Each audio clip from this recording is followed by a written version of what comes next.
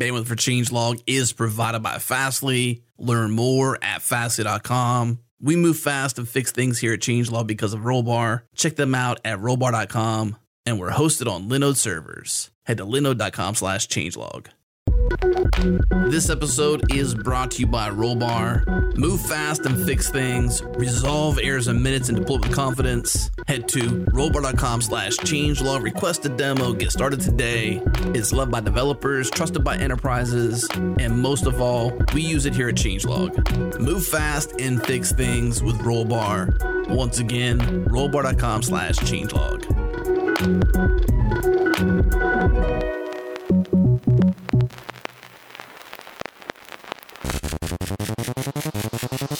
Welcome back, everyone. This is the Changelog, a podcast featuring the hackers, leaders, and innovators of open source. I'm Adam Stacoviak, editor-in-chief of Changelog. On today's show, Jared and I are talking to Johannes Schickling, co-founder and CEO of Prisma. We catch up on all things GraphQL, the tech, the possibilities, the community direction, how Prisma turned your database into a GraphQL API, their new business direction, Prisma Cloud, open source versus enterprise, and the upcoming GraphQL Europe conference in Berlin on June 15th.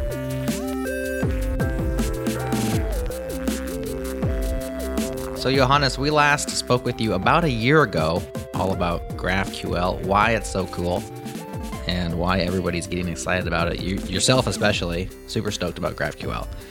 And that was a great intro to the technology and to its possibilities. And so if listeners want a full deep dive into GraphQL, go back and listen to episode 255, which is in the show notes.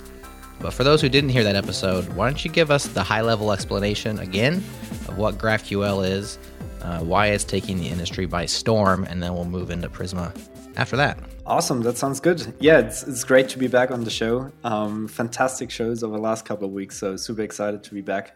So yeah, a quick recap of like what GraphQL is, since even though we're living in our GraphQL bubble and it's growing, there's still like the majority of the people still don't know what GraphQL is. Definitely. So GraphQL is mostly like typically front-end developers get excited about GraphQL first because it really solves one big problem for them, which is basically how they get data into their client applications from an API.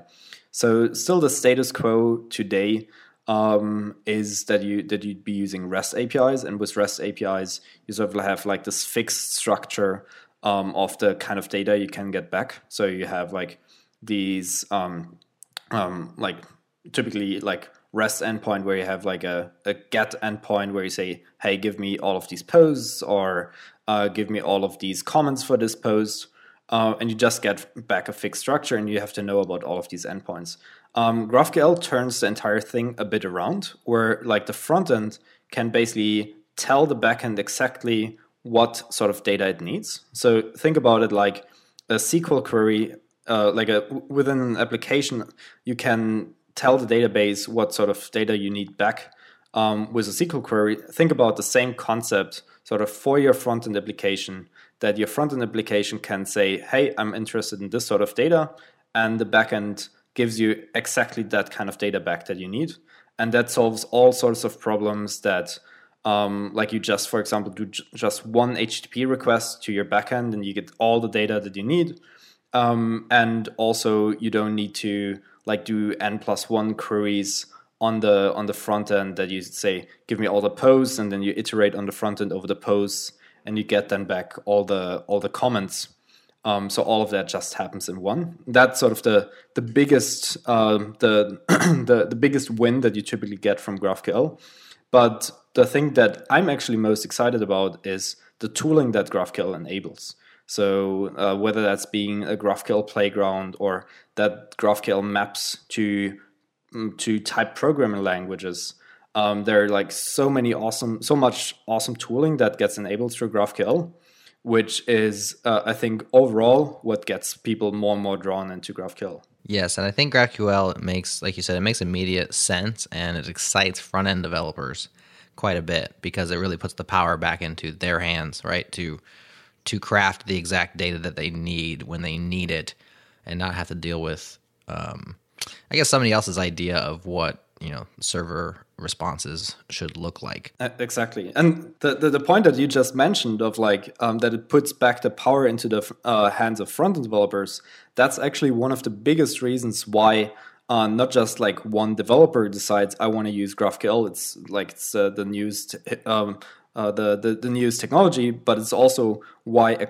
you would decide on a company level, why an executive team would decide we're using GraphQL, because it just makes your development team so much faster by giving that power into the hands of front-end developers. And the front-end developers are more decoupled from the requirements of a back-end development team. And that's just on a company level, that's the biggest win that you could get. What does it take to get GraphQL in place? Is it an API? Is it a server? Front-enders typically don't have access to the infrastructure. So how do they get access to this tooling? So I give you two answers to that. So one is a more classical setup would look like this, that you have your GraphQL client in your React application, or whatever you have in your client. Could also be a native application. And then you have a GraphQL server. So you have these two parts basically. So the point of a GraphQL client is that you have sort of this that you have a more native GraphQL integration into whatever client-side framework you're using. So for React, that's really nice because you can basically map the data requirements of a React components directly to a part of a GraphQL query. And the GraphQL client then, for example, Apollo client or Relay, then takes care of merging all of your data requirements of your current view together in one big GraphQL query and sends that back to the server. And the server that is typically implemented with a concept that's called resolvers. So think about it like a collection of functions, and each function maps to a certain field or piece of your data structure that you expose. So for example, you have a type, you have an user entity, and the user entity has a field called friends. Then you get a function that is called friends, where that gets automatically called whenever the client is requesting the friends. So on the backend, your job is to implement these resolver functions and make your GraphQL server work. So that's the most traditional setup. What we've actually found is, like you mentioned, it's quite a big of an investment for a company to establish new infrastructure, especially for front-end developers. They typically don't have the maybe the abilities, or they don't have the permissions to spin up new infrastructure. So what we've seen, like a little trick to get GraphQL adopted in your company, is basically that front-end developers would implement this GraphQL server not as its own infrastructure component, but sort of as a little thing that also lives in the client. So they basically implement these resolvers in the client, and in the client you would then map to another REST API or wherever you get your data from. And this way, you basically, in the client, you have these two layers. You have this virtual GraphQL server, and then you can basically use GraphQL as it would be implemented as an actual server, and you get all of the benefits in the client. So what we've seen from companies is that they maybe don't get direct permission to say, we do GraphQL. The front-end developers want it so bad anyway that they just jump through this extra hoop, then go to management team and say hey, we told you we could get rid of all of our Redux boilerplate. We're so much faster. Please tell the backend team that we finally want this, because if you make it its own infrastructure component, you get still a lot of performance benefits, since obviously your API server should be as close to the database as possible, etc. But you could still prove your points through this, and this is a pattern that we see that we see in a lot of big companies. Two thoughts on that. The first one is, some people must be desperate for getting some GraphQL, right? Because that is a lot of extra effort, I think, to implement basically a GraphQL proxy inside the browser, so that you can speak to that and then convince your boss. And secondly, when you finally convince management or your server-side team or whoever it is to implement it on the server, that has to be like the most epic code deletion day of all time, right? Like when you just throw a party, like we get to rip all this code out of our client now because it's all just exists server-side. Yep, for sure. But the exciting thing about that is since like GraphQL, most of the early GraphQL adoption happened in JavaScript, even though GraphQL is now widely spread in any language community. But it's still like when these front-end developers want GraphQL so badly that they built their own GraphQL server, they like use the JavaScript implementation of GraphQL, and very often you would then also build this actual GraphQL server later on, also in JavaScript.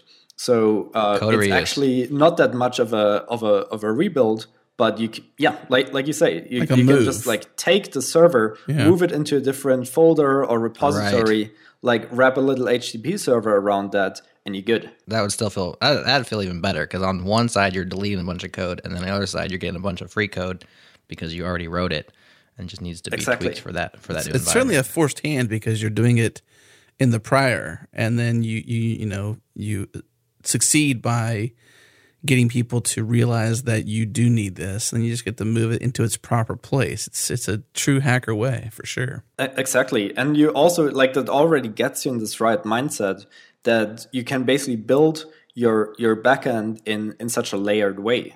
Like you can think about, okay, this GraphQL layer, I can put it wherever I want and wherever it makes sense in terms of like responsibilities and ownership inside of a company. Should that like be owned by the front-end team? Should that be owned by the back-end team? Also with the dimension of performance in mind. It's, for example, also like with things like Cloudflare, like with what it's called Cloudflare functions or like Lambda at edge, etc. It will be possible to run basically API servers at the edge. So there are a lot of exciting opportunities like where you would put actually a GraphQL server. This is such in the spirit of open source. Don't ask for permission, right? Like you get your job done and you bring these tools in. This is how open source has spread into corporations for years. Is not top down. Some management person saying we're going to use this open source technology.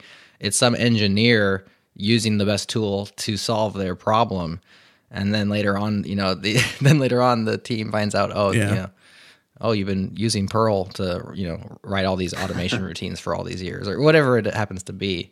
I mean, that's awesome that people are wanting it so bad that they just go out and show its value. So, Johannes, as you said earlier, you're kind of inside the GraphQL bubble. Adam and I are, staying outside the bubble. We poke it every once in a while. But you're our access to that community. So tell us, since last year when we first talked, what's new in GraphQL? What's the ecosystem look like? What has changed? And I also like to know, like, what are some public play boxes or sandboxes people can use aside from GitHub, which is the big one that I think everybody knows about, where they can go and use a GraphQL API? Sure. So I hope that like the next time we're speaking, you're part of the bubble, and the bubble is no longer perceived as a bubble. We hope so as well. We're trying to get into the bubble. We're trying to get in. So I guess you're mostly in the Elixir spheres, which actually has quite good GraphQL support. Regardless of which language you're using, there is like pretty decent GraphQL support for that right now on the server and on the client. So that shouldn't be that shouldn't be a problem. So what has happened in the GraphQL ecosystem? So what gets me super excited is that like the community has just like exploded, and pretty much any company that we're talking to, whether like we don't need to ask them anymore whether they have heard about GraphQL. We're rather like directly asking them like how far they are with their GraphQL adoption. And like so many like it's rather now like a rare case that we learn about, like that we talk to a company and they don't start adopting GraphQL yet. So you've seen it like with recent announcements of Medium, for example, to moving over to GraphQL. You mentioned GitHub. GitHub's actually investing a lot into GraphQL right now. So they want to help more people to learn about GraphQL. They really invest a lot into evolving their GraphQL API to build tooling around that.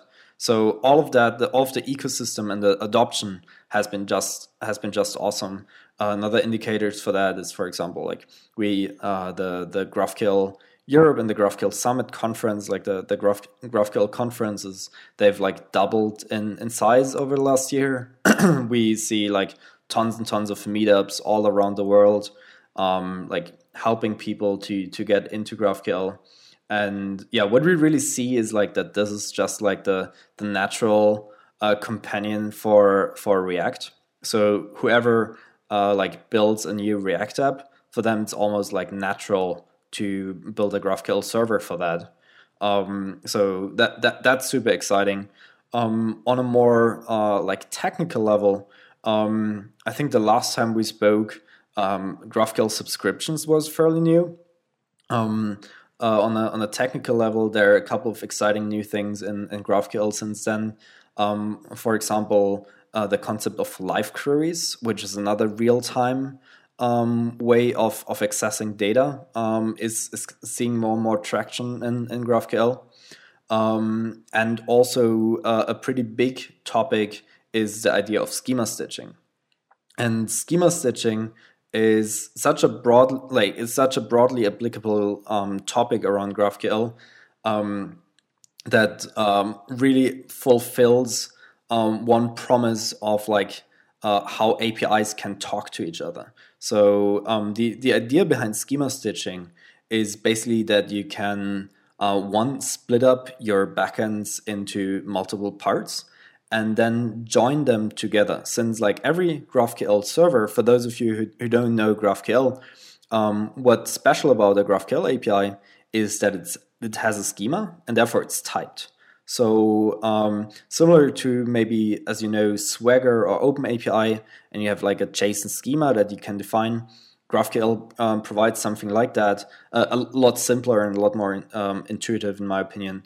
And with that, you basically each of your GraphQL APIs is typed, and that means similar as like how you have in a programming language, and you have a library, and that library has type definitions, and you can like join things together. You can now do the same thing for your APIs. So let's say you have a microservice setup, and you've split up your backend into different microservices, maybe a microservice for users and messages and posts. You can basically now have like a gateway layer in front of that that joins all of that together in one GraphQL API. So you have a GraphQL API for your users and your posts, and the gateway basically just says like, okay, every user has posts, and just joins it together, like just joins the schemas together. And you can compose GraphQL APIs, and like they snap together like Lego bricks.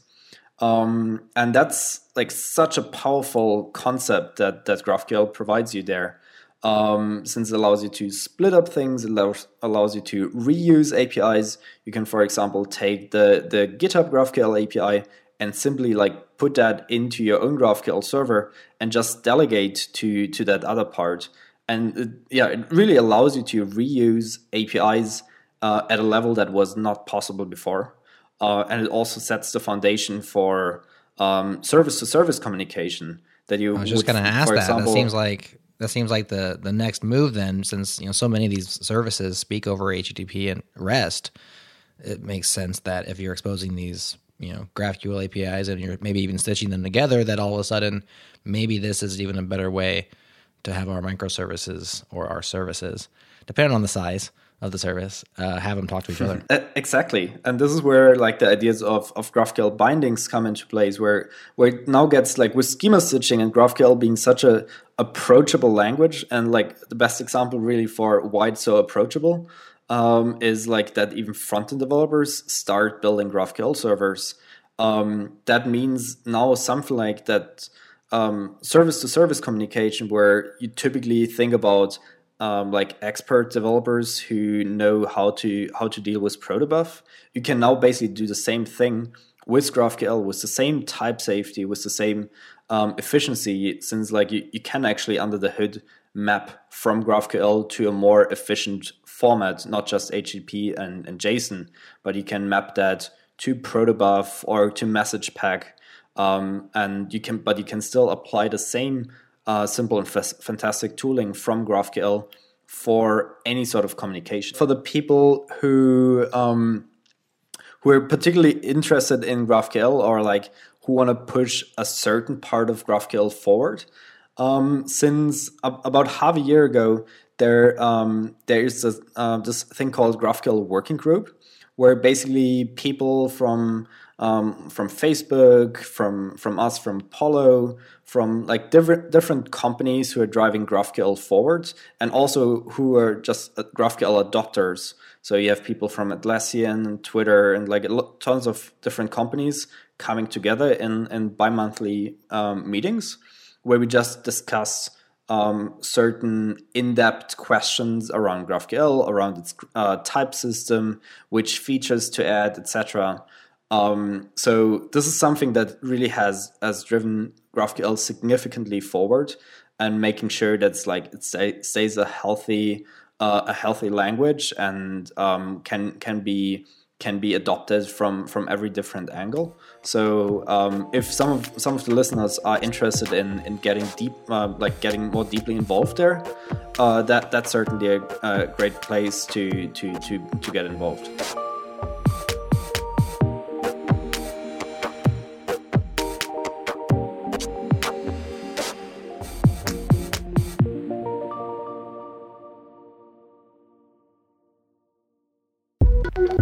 This episode is brought to you by DigitalOcean. DigitalOcean is a cloud computing platform built with simplicity at the forefront, so managing infrastructure is easy. Whether you're a business running one single virtual machine or 10,000, DigitalOcean gets out of your way so teams can build, deploy, and scale cloud apps faster and more efficiently. Join the ranks of Docker, GitLab, Slack, HashiCorp, WeWork, Fastly, and more. Enjoy simple, predictable pricing. Sign up, deploy your app in seconds. Head to do.co/changelog, and our listeners get a free $100 credit to spend in your first 60 days. Try it free. Once again, head to do.co/changelog.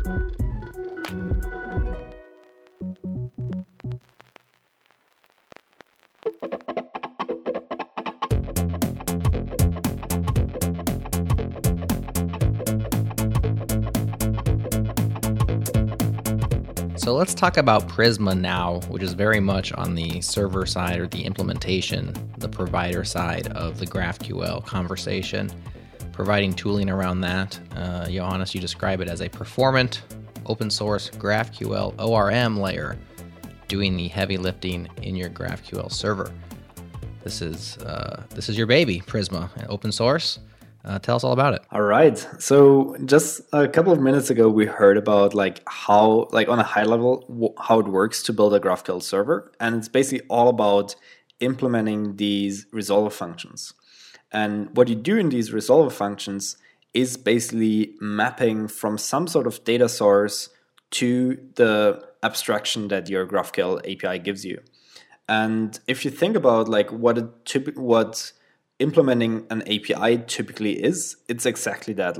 Typically mapping from a database to your API, mapping the data from the shape of how it's stored in your database, typically in a normalized way, or if you're using Mongo, mapping from some sort of document representation to what you want to return with your API, and doing that mapping.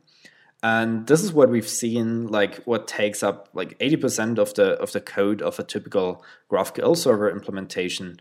And also that's typically the part, as you evolve your application, that's the most error prone to evolve and to change. So what we've basically done is, with Prisma, we wanted to simplify that part of how you map from a database to your own GraphQL server.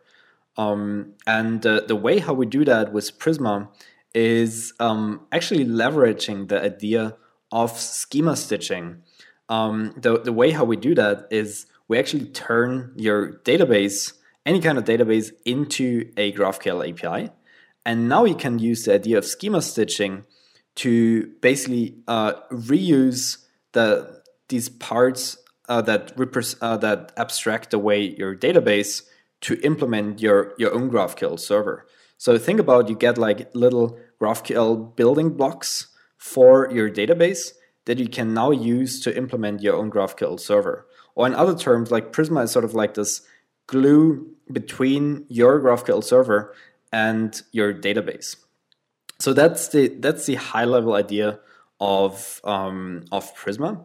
And Prisma therefore is really like, you could call it like a GraphQL database, gateway or proxy, or like this data access layer.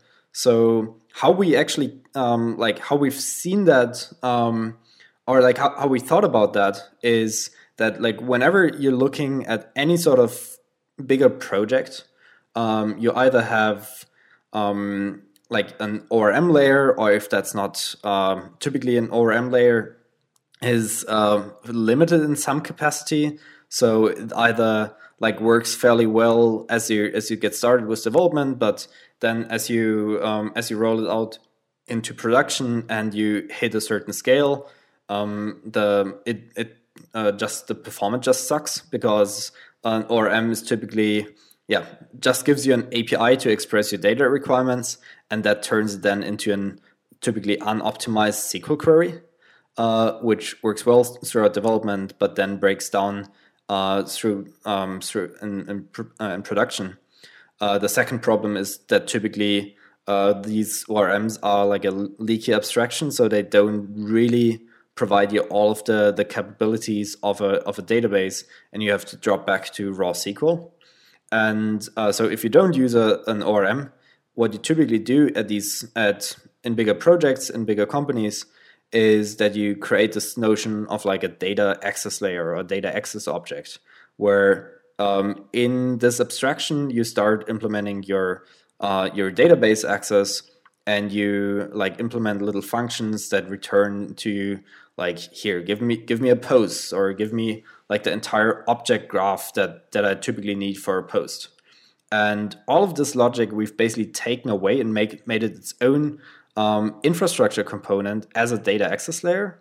And with the power of GraphQL schema stitching, you can basically now like use that and split up your GraphQL server into layers and like access your database through GraphQL, or through the ideas of GraphQL bindings, which basically maps a GraphQL API directly into your programming language. Well, Prisma is very good timing, I believe, for us, because as you alluded to earlier, Johannes, we've been toying around with the idea of a public changelog, a GraphQL API around our news and around our podcasts, and we are running Postgres on our back end.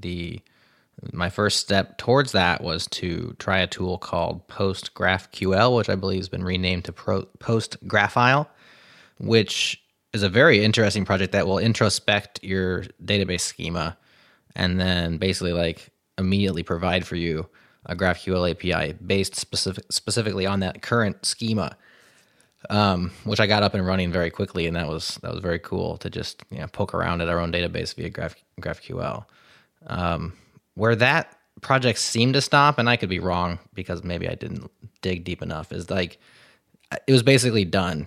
Like if I wanted to change, it seemed like if I wanted to change the responses and like the schema structure of what I'm exposing, I was supposed to change my database to reflect correctly. And I know there's some tooling around limiting certain aspects, but it sounds like Prisma is kind of that, where you're providing that layer. But then, like you said, it's the glue. So then you're writing also a data model or something where you're defining, like you're basically molding it to look the way you want. Am I following you? Is that right? Right. So a couple of points here to unpack. So maybe to quickly also compare PostGraphile and the approach we're taking with Prisma. In general, these projects are fairly similar. But the ultimate goal is a bit different.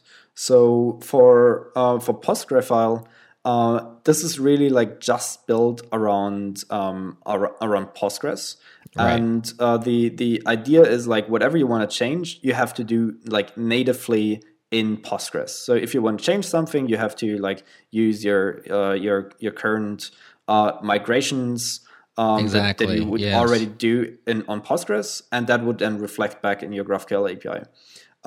With Prisma, we have a bit of a different perspective on all of that. So what we, for example, see is that today you would no longer just have one database in bigger projects, but you would actually, like one of the last shows was about Elastic, and we spoke about the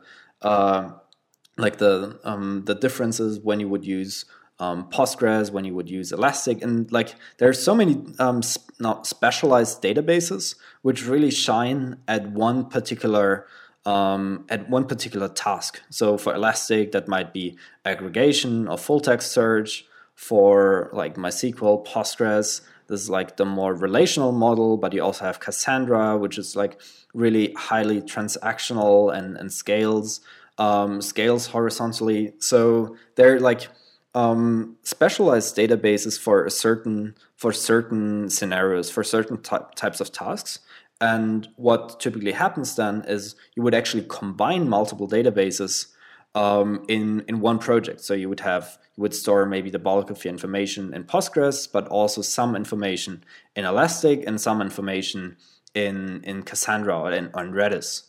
And so our goal with Prisma is really having like this universal GraphQL API in front of all of the databases that you use for a project, and you get one GraphQL API for that. That you basically get one, like your data model joins across your different data stores. And that's rather like how we see things a bit differently with Prisma. And also, like there's a whole rabbit hole to go into just around that topic, since we put a lot of thought into like surfacing the specifics of a certain database type into its GraphQL API. So we'll have like basically multiple types or multiple categories of GraphQL APIs mapping to the different categories of databases you have. So for example, a relational database will have a different GraphQL API exposed compared to a graph database or compared to a key value store. So all of that is actually represented in its own open source specification called OpenCRUD. So you could find that on opencrud.org. And this is like an open source project that's just concerned about how you would expose a specific kind of database most efficiently in a GraphQL API. So that is one part of it. There are two more thoughts on this. So the other is with Prisma, we don't just expose your GraphQL your database through GraphQL, but we also use GraphQL for a second part, which is GraphQL also gives you this beautiful language called GraphQL STL, Schema Definition Language, which is a very concise way to express like a type system. So to express enums, type definition, interfaces, unions, and all of that. So, and that's like a super, super nice syntax, maybe comparable to like how you do type definitions in TypeScript or Swift or Go. So you can basically now use that to describe your data model, and you can use then Prisma to either map to an existing database, like in your case where you have an existing Postgres database, or if you're starting out from scratch, you can use this GraphQL STL and you use Prisma to that Prisma actually lets you migrate your database just given your data model representation. So Prisma actually does the heavy lifting of migrating your database and creating join tables and all of that.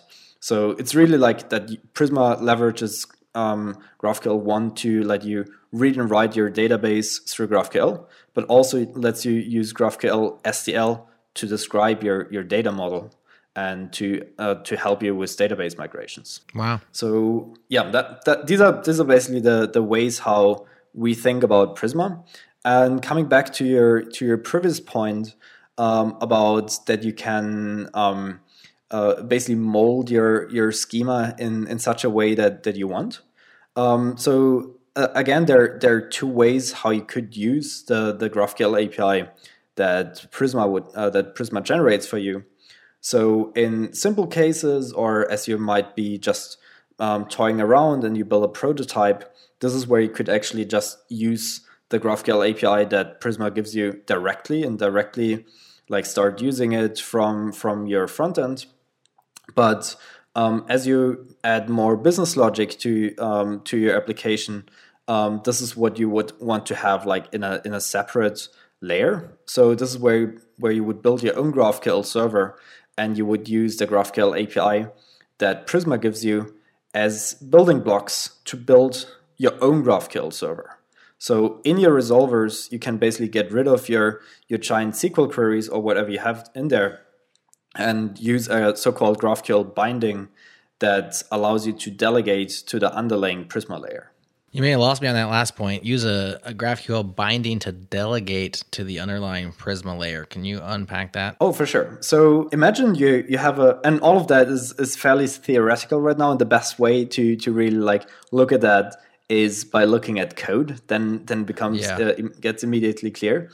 Sure. But basically, so you need to let's get back to the point where you need to implement your resolver, right? So let's say you need to implement a resolver on the root level that returns you like the feed of your posts. Let's say you build like an Instagram, and you need to return like a feed that returns you an array of posts. In that function, you would basically now need to return all, like you need to query your, like without Prisma, you would now need to go to your database, get all of the data that you need there. And then also conditionally on what the client queries, you need to also say maybe they, for the feed for each post, they also want to have the comments and the author information. Now you need to implement basically resolver functions for all of these different possibilities.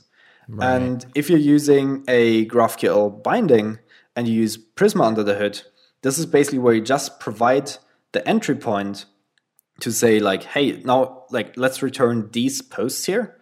And you then just delegate to this next GraphQL layer. And if the client happens to also query information about the author or information about the comments, the Prisma layer takes care of all of that resolving, and you just need to implement basically this entry point, this the sort of delegation part that forwards the query to the database layer. What if I could just think about my server the way that I want it to work, and then Prisma could just do the rest from there? Because it sounds like it sounds like you're taking care of most of the work already. Why don't you just go the extra mile, and I can just tell you what I would like it, how I would like it to look. To a certain extent, that's exactly how it works. So, but it's basically Prisma takes care of like all of your data resolving and data mapping. So in the same way as an ORM is supposed to, we can just through GraphQL, we can leverage more information about, like, we know what a client would query. We know exactly the type of information, so we can implement that very efficiently. But all the business logic that you want to implement, you would still handle that in your own GraphQL server, such as authentication, authorization, actual business logic, like sending an email or processing an order. This is still what you take care of, but we make the data access extremely simple. You mentioned that some tools around these things can create suboptimal fetching or querying or whatever it happens to be. Like the generator has a generic abstraction, and so the specific scenario of this particular use case cannot be optimized. So with Prisma, is it hands off so far as, like, can I tweak things when I know more than Prisma can know with regard to performance or how a certain data structure should be fetched? Or is it all too far away to touch? Sure. So there is a way to also like drop back to the raw database access under the hood if you really want that. But in most cases, this already gives you like the there are two things to consider here. So one, it's is it like the kind of data that you want to get back? that it's one scenario, and Prisma already gives you the abstraction that you want there. The second point is about like implementing things more efficiently, and this is exactly one of the core things that Prisma does for you that wouldn't be possible with a traditional ORM, since a traditional ORM is like a stateless function that gives you a DSL to express your data requirements. As you collect your data requirements, at some point you say execute, so it sends, it builds up a SQL query. It compiles your data requirements from your DSL into constructing a unoptimized query, sends that query to your database, and the database now has to deal with your crazy query. Whereas with Prisma, you would basically construct all of your data requirements through your GraphQL resolver system and just forward them into the Prisma layer. And the Prisma layer has then a query engine that can most efficiently talk to your database or to different databases. And also, since it knows about how data is changing, actually has a caching layer built in. So it's a way more performant way to access your data. When you and I were discussing these possibilities earlier on, you said, well, if we supported Postgres, you could use Prisma.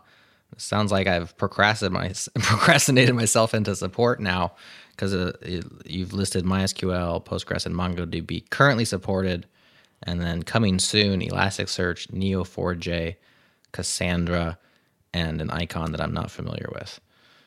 Maybe that's Cassandra's icon. Is that the current state of affairs? And can I use this with my Postgres database today? Exactly. So for the Postgres database, we are supporting we distinguish between an active connector and a passive connector. So the active connector is where you would use GraphQL SDL and allow Prisma to migrate your database, whereas a passive connector would be that you map to your existing database and you would still migrate your database on its own. So for MySQL and Postgres, we both support an active and passive connector. And for MongoDB, we've just rolled out we're about to roll out a beta version of I guess both an active and a passive connector. And over the coming months, depending on user feedback, we're planning to add support for any kind of database, really. So did I hear you correctly? Regardless if I use the active or the passive adapter, I'm still going to need to migrate my database to a new format? No. So for the active connector, you would let Prisma migrate your database. And for a passive connector, the way how you would set that up, so concretely in your case, you would basically connect Prisma to your database. Prisma would, for the first time, introspect your current database schema. From that, it would generate a data model expressed in GraphQL SDL that maps to your existing database schema. And from there on, you can either let Prisma take care of migrations in the future, or still migrate yourself, and you would then still adjust the data model expressed in GraphQL SDL.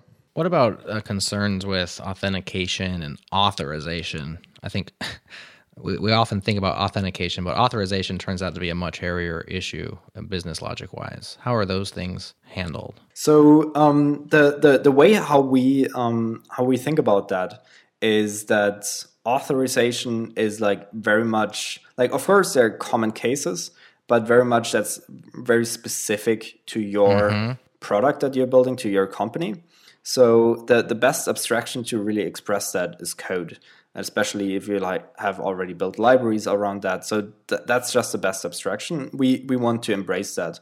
So the way how we allow you to do that is that you would implement that GraphQL that authorization system in your own GraphQL server. So you would still use Prisma to resolve your data, but you would check who's allowed to access which kind of data in your own GraphQL resolver layer. The same goes for authentication. You would implement your authentication system using JWT or whatever you want to use in your own GraphQL server that sits in front of Prisma. And then Prisma doesn't need to know about authentication or authorization. Of course, Prisma on its own has also a simple authentication system, but that's rather meant for that that the service cannot be accessed in an unauthenticated way. So more to secure the service-to-service communication.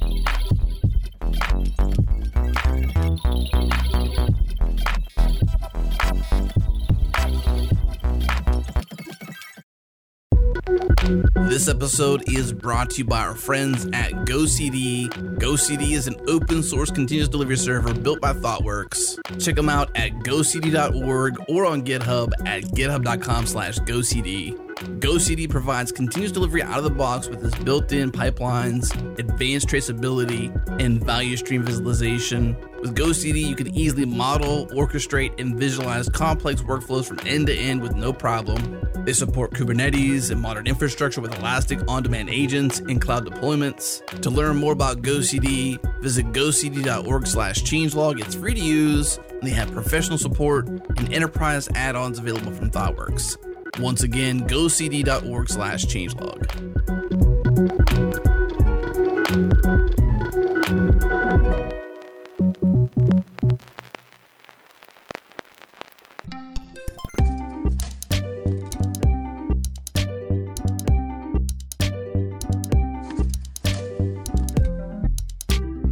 So Johannes, we've been talking around obviously the tech behind this, Prisma, where it's going, but it seems like there's an enterprise being propped up behind this. You've got some news you're coming out with very soon, and a company, it sounds like, going from just simply open source to a company behind this called Prisma as well. Is that fair to say? Yeah, I guess so. So, I mean, we have quite a bit of a history, and I think like adding up to like where we left off with the last episode, like we've been super fortunate to build a really big community around us. What we've been doing over the last 2 years, building up GraphQL as a GraphQL backend as a service, and that has really led us where we are today. So what we've to kind of like give you the quick version of how all of these things have evolved. It's basically that we've built GraphQL to really make the barrier to entry for developers, especially front-end developers, to get their own GraphQL backend as low as possible. And over the last 2 years, we've basically seen like a lot of big companies and a lot of more experienced developers also adopt GraphQL and adopt GraphQL and push GraphQL really to its limits. Where we've seen, okay, we added like more and more features, we added more and more abstractions to make it more powerful for people to build bigger applications with GraphQL. And what we've seen is like people are more and more the experienced people are more and more looking for like how could they bring their own code to implement the business logic that they wanted. On the other side, what we've also seen, like the more serious a company was, the more of a problem it was for them to like have data living anywhere but inside of their cloud or on their premises. So what we've seen is like we got requests like, hey, could we run GraphQL on our own, or could we just use the database part of GraphQL for our project? And that has really been like the foundation for Prisma, that we've seen, okay, actually GraphQL consists out of multiple pieces and consists out of like the core part of it is really like this data mapping unit that maps a database to a GraphQL API. And that has really pushed us to say, okay, let's actually invest in that particular part of the GraphQL framework, which is Prisma as the core query engine. And that sort of like resulted in this shift of focus for us, even going so far that similar how like other companies have done in the past, like Tencent, for example, changing to MongoDB, with their core product being MongoDB, where we took this big step and rebranded the company and all of the community and everything around that from GraphQL to Prisma to really like show our commitment and show our focus for Prisma. So and there are like various angles to that to explain it. But yeah, that's sort of the quick version. And like you teasered, we actually have some quite exciting news for us as a company, as we've been very fortunate to have raised a pretty substantial seed round. So we've just like raised a $4.5 million seed round from some of the best investors out of the Silicon Valley, where we're just about to open a second office. And that just allows us to really grow the team, grow the backend development force behind that, and allows us to also grow the new San Francisco office. So if any of the listeners are looking for a job and are interested in GraphQL, definitely go to our jobs page. So Prisma is an evolution of what you've learned and what the community has asked for around GraphQL, and is also a company. So not only open source, but also a company. You've got cloud coming, you got enterprise coming, and you just mentioned you got a seed round. So clearly you're heading the right direction in terms of what I think is kind of interesting around open source and combining that with business, right? Is that some will offer support or services. In your case, you're adding, it seems, cloud infrastructure and potentially software as a service as the for-profit business model on top of your open source. Is that right? Right. So that's almost right. So for us, the focus on like the monetization front is really like where we see the biggest demand, and where we also see like that we can build a substantial business, which is more on the enterprise side. Since what we're building with Prisma as an infrastructure component is like very similar to patterns that are already present in enterprise software systems. So if you think about it, Prisma and what Prisma enables, like it really enables GraphQL as a universal query language. That's very similar to what you had like a decade ago with ODBC. So that idea is like not new at all, and fits in really well into an enterprise context, where additionally to the data mapping part, you also have additional requirements, mostly around security and audit logging, various features around that. There are also many opportunities to just implement more efficient data loading mechanisms, caching. So this is really what we're seeing a lot of demand for, where we're working with bigger companies on an enterprise version of Prisma, and that's really what we focus on from a monetization product perspective. You've also mentioned Prisma Cloud, and what we see with Prisma Cloud is mostly sort of empowering developers with better workflows around databases on the foundation that Prisma provides. So you can think about around Prisma Cloud kind of like as a database workflow platform. So this will over time will build various integrations with different cloud providers where you actually host your where you actually host your Prisma server, where you host your database. So you could, for example, connect with Prisma Cloud, connect to your AWS account where you run your database. Let's say on AWS Aurora, and you're running your Prisma server on like ECS or on Fargate, and you get all of the instrumentation insights via Prisma Cloud. But more importantly, you get a lot of workflows around that. So we, for example, have a feature that's called the data browser. So think about that like maybe you've seen SQL Pro or Postico or think back PHP My Admin. Tools like Don't go that far. Sorry about Postico, let's stay there. Yeah. So that's a good one. So think about that, and like for your data and like across any kind of database. So one for developers, but also for like non-developers, for like more business users. So like we see a lot of companies using Prisma Cloud basically to roll out the rollout access to their entire customer support team, to their entire marketing team, to their entire sales team, that they get access to the actual application data without the development team needing to build a lot of like admin backend interfaces or like these admin panels. So that's certainly a workflow that we see a lot. But also workflows around like typical development processes. So if like thinking about continuous deployment, we actually will roll out an integration with GitHub that you can simply like push your changes to your GitHub repository, and Prisma Cloud will deploy the database changes on your behalf.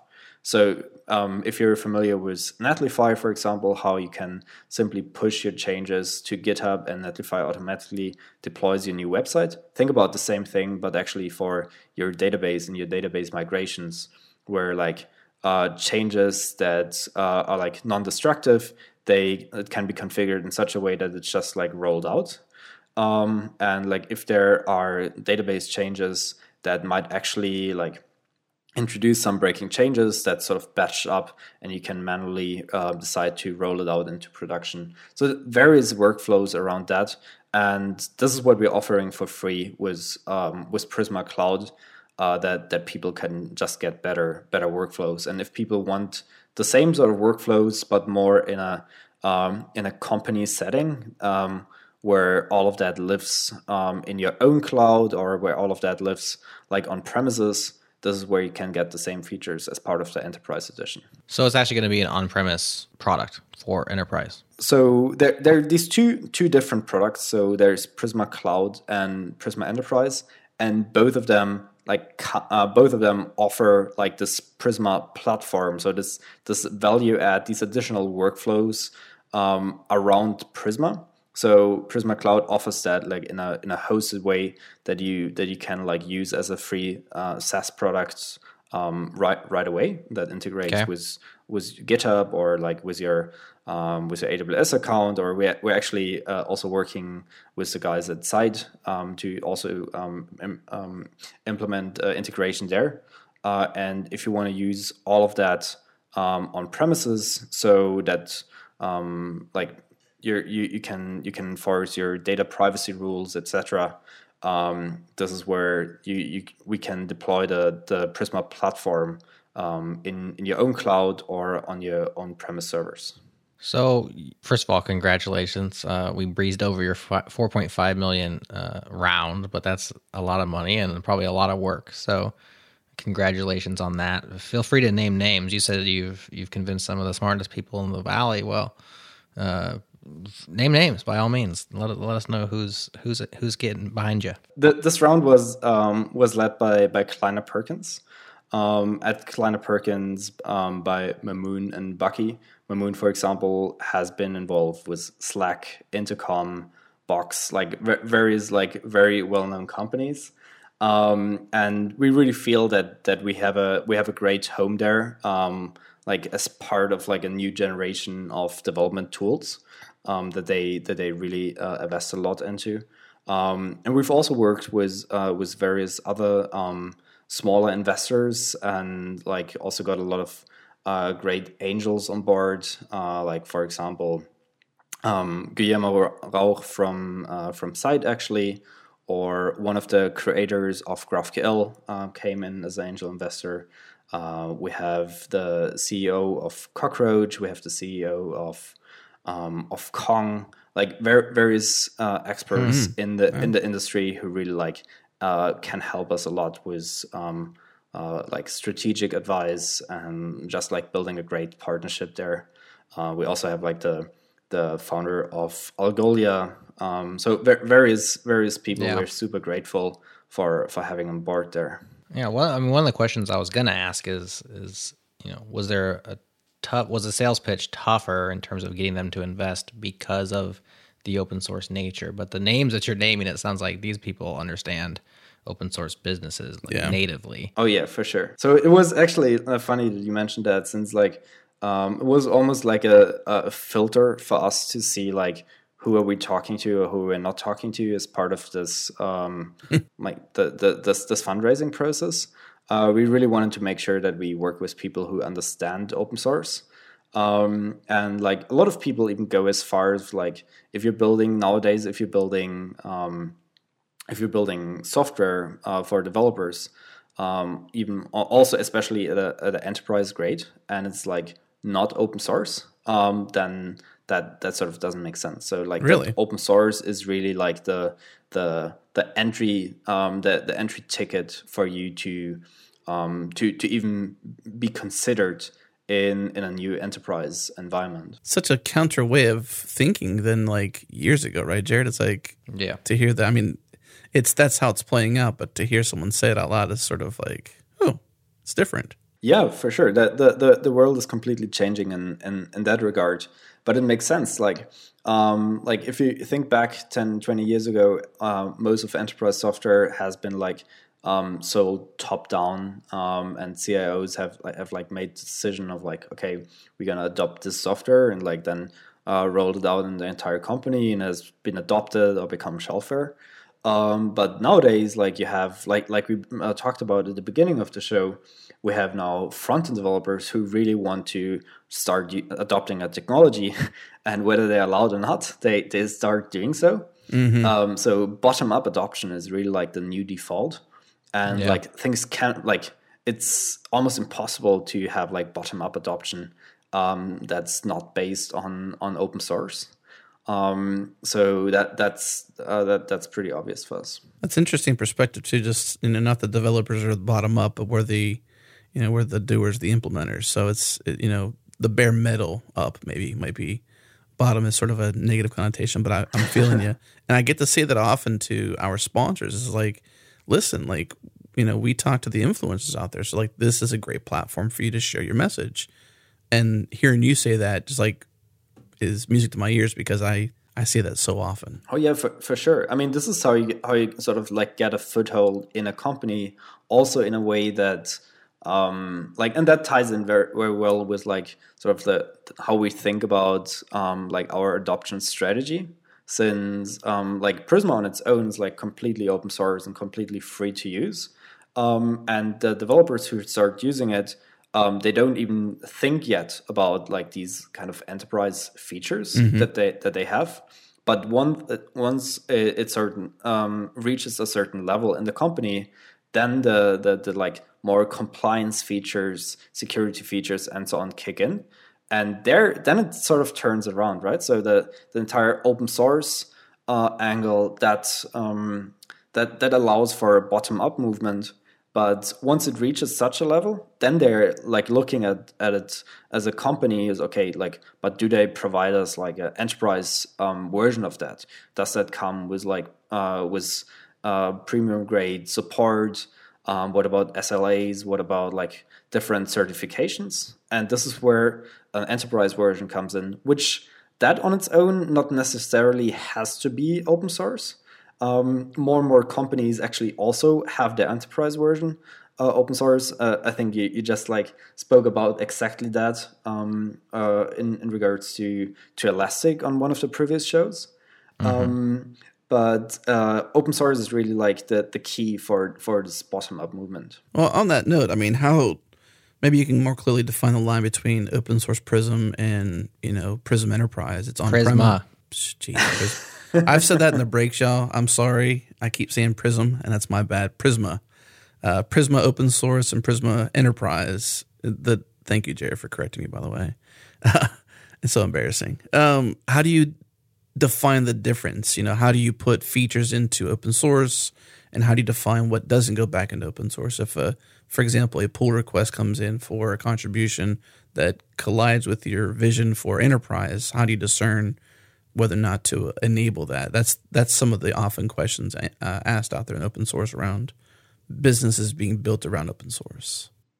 Right. So the good news there is like that it's typically fairly straightforward, and a lot of the features that we want to put into the enterprise version, like the bottom up movement, like the bottom up movement doesn't really ask for that. So no front end React developer would ask about like this sort of like compliance or certain audit logging. What they ask about, like, hey, does this support Postgres? Does it support Mongo? Or does it support this GraphQL feature?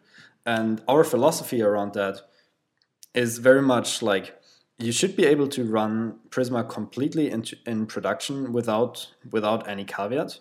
From a functionality point of view, like we don't want to restrict you running Prisma in production, but then there's like a fairly clear line towards like enterprise grade features, which is then available in the enterprise version. So again, things around security are part of that, like audit logging, but also certain compliance features, certain authentication mechanisms that you, for example, for Prisma, for the Prisma platform, you get like SAML a SAML single sign-on mechanism. Mm-hmm. You get various logging mechanisms. You get better ways to collaborate in certain workflows that you need in a bigger company. So this is sort of where we draw the line. And I guess the reason why I asked that question too is I saw two there: one accelerator, quick accelerator, and then performance metrics. So anytime you talk about speed or any advancements in, say, an enterprise or a pro only version, when you talk about open core or whatever model you want to call this, how that may, I guess in that case, maybe general open source developers using it don't care, but maybe some might be like, hey, it's accelerated in the premium version for enterprises on premise, but not for me. And can I contribute that back, or why? Exactly. And a lot of these things are basically things that we build for you, so you don't have to build them yourself. So, for example, this performance monitoring, like once you roll out a certain system, you also think about like, how can I monitor it? Mm-hmm. And these are things that you would build yourself, or you get like out of the box as part of a premium version, of an enterprise version. So that's a fairly common play. Well, in the first part of the conversation, we talked quite a bit about how we haven't talked to you in basically a year, so we were catching up. And I believe in the last conversation we had, we talked about the GraphQL conference. And I think, Jared, if I remember correctly, I think we were talking to him right around the same time the conference was taking place again. And this next one's happening in June. So maybe there's some... I think that's right. It was June-ish when we published the last episode. So. Yeah, so it's been basically a year. And here comes the next conference. Tell us more about how the community's changed. What's going on with this conference? Yeah, that's funny. That's great timing. Yeah, we have the GraphQL Europe conference 2018 just coming up in mid of June. So that's actually the June 18th. Sorry about that. June 15th. June 15th. June 15th. Better get that day right. Back in Berlin. So this year we will have like twice as many attendees. And just a couple of days ago, we've been together with a couple of other people in the GraphQL ecosystem, like Lee Byron, one of the creators of GraphQL, who is always helping us to select the speakers. So we've just finalized the speaker schedule, which we'll announce over the next couple of weeks. But we have like some really, really top-notch speakers in there, and it was like crazy difficult for us to select select all of these talks. So like we got multiple hundreds of really fantastic talk submissions. So it was really tough for us to decide there. But I think we got a really fantastic lineup of speakers, of very diverse speakers, and super interesting talks. So I'm super excited for that. And actually, as part of this show, we've prepared a discount code which gives you 15% off, which is called Changelog.